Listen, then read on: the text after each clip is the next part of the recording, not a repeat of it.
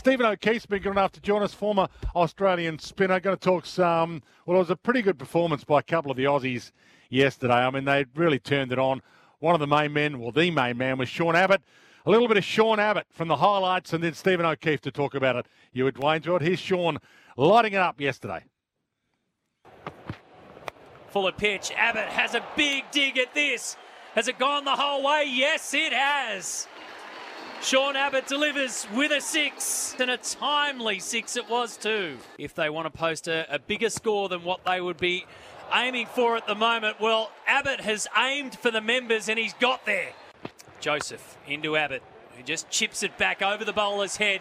He'll pick up a single. That's your half-century. Zampa scampers back for a second. Good running, good batting, and a timely innings from Sean Abbott. Shepherd with Abbott waiting. Swinging, full toss, got it straight out of the screws and over the fence. Second ball, slower delivery, probably a bigger hit. It's high in the air.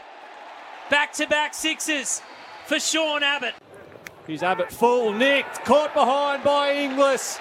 And Sean Abbott, as he's done so many times at this ground for New South Wales and the Sydney Sixers, he strikes for Australia. Otley's got to go for 8. Sean Abbott comes in from the Paddington end. Edged and taken by Josh Inglis. Carty, the main man at the first match at the MCG. Sean Abbott, he now has 2 for 15 in his 6th over. So 2 balls remaining, 9 overs after this one. Oh, that's an unbelievable catch. Goodness me, Cameron Green, he's been doing it in the gully all summer. That one pushed off the hip by Roston Chase. It looked like it was going to long on for a single. And it's full legs, low to his left. That is an unbelievable catch. George called me probably a week or 2 ago. Obviously Nathan Ellis had a sore rib, so knew about a week before I was coming into the squad. So switched from the red ball to the white ball pretty quickly and pulled my length back a little bit in the nets. I didn't have much time to think about it, which probably worked in my favour. And I had good reassurance from the selectors that I was going to play 1, maybe 2 games as well. So that all sort of helps to settle the nerves. And great to get out there tonight. So there was plenty to like about yesterday. Stephen O'Keefe's been good enough to join him, part of the SEN One-Day International broadcast of that win by Australia over the West Indies. There was a lot to like about it. Steve, welcome to you. Great to have you back on, by the way.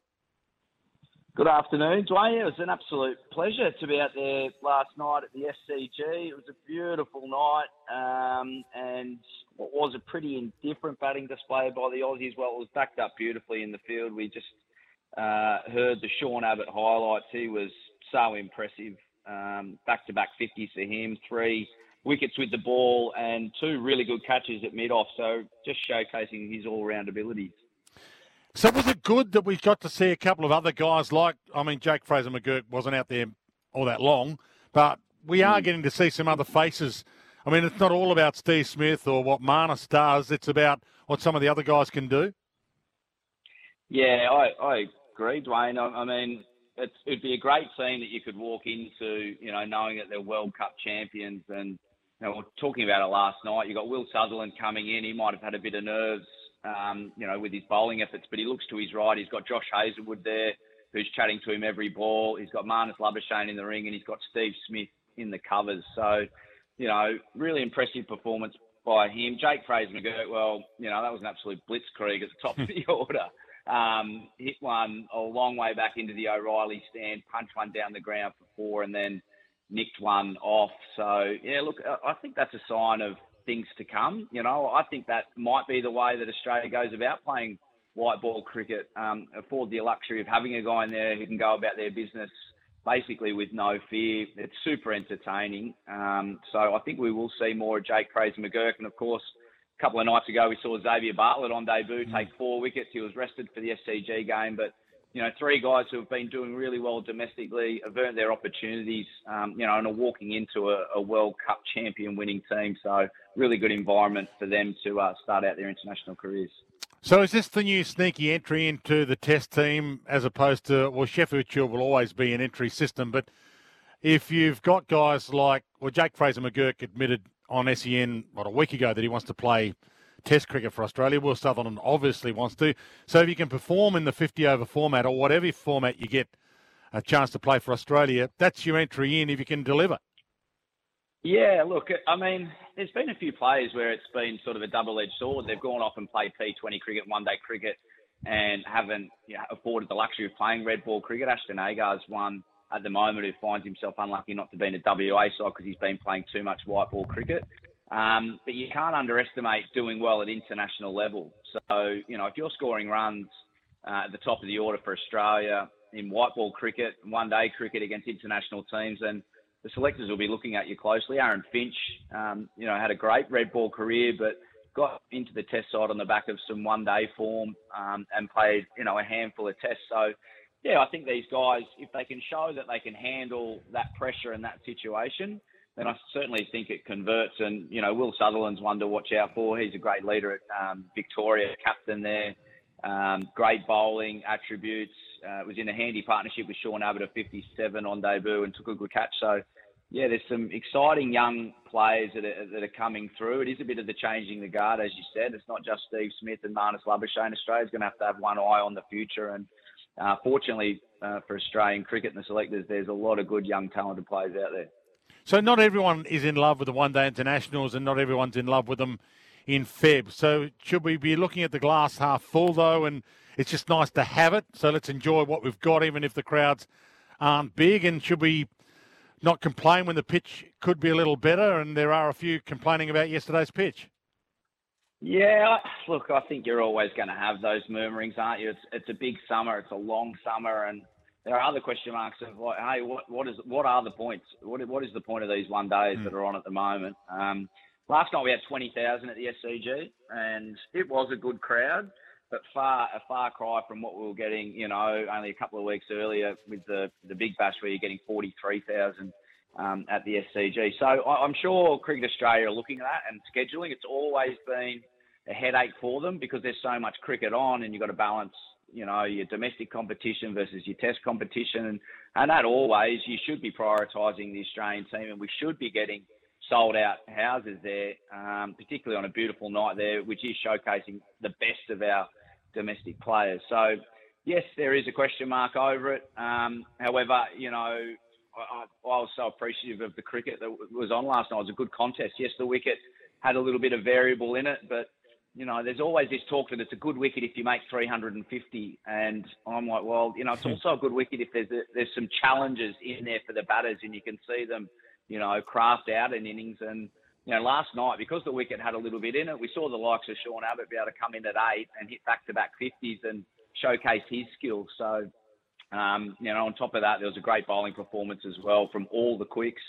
260 I thought was a fair effort by the Australians in the end, but I thought the West Indies were right in the game, but the Aussies just shut them out with the ball. So they move on to Canberra, I think, for the next one day. Yeah. And look, that's got a capacity of about 15,000, I think. So I'd be surprised if you didn't see that one as a sellout.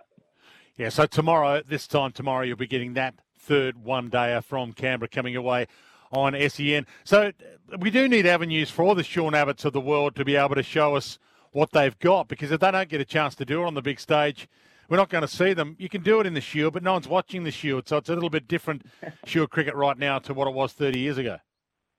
Yeah, look, I agree. It's, I think if you're out there in the public domain and you're producing these results, it can only help your chances. But look, cricket, in Shield cricket in particular, has a massive passive following. No one is watching it, so no one, will be able to see the likes of Sean Abbott.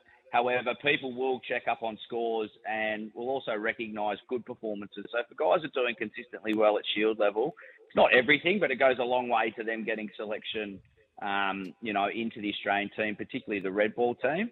As it stands now, there's 3 games on at the moment. New South Wales, it's a great game between them and WA. You've got future Test cricketer potentially in Bancroft batting at the moment. And also, if we look at a global perspective around the world, there's some great Test matches going on. I know SEN are covering India v England. That's a great Test match that's going on. So a lot of cricket for all the cricket fans out there, particularly myself. Nothing better than a Tuesday afternoon watching Test cricket or watching some Shield cricket. But you'd prefer to see, quite rightly, as you said, seeing these Aussie guys in the bright lights, in prime time viewing. And, last night we got a great example of what Sean Abbott can do with the bat and the ball. So before I let you go, give us a prediction, Australia-New Zealand. Australia-New Zealand, yeah. Well, look, this is going to be a spicy contest. There's a lot of question marks over this Australian top six. I think it is their best top six that they're going with. But we're looking at Marnus Labuschagne and Cameron Green, particularly at 3 and 4. They're going to have to find some groove.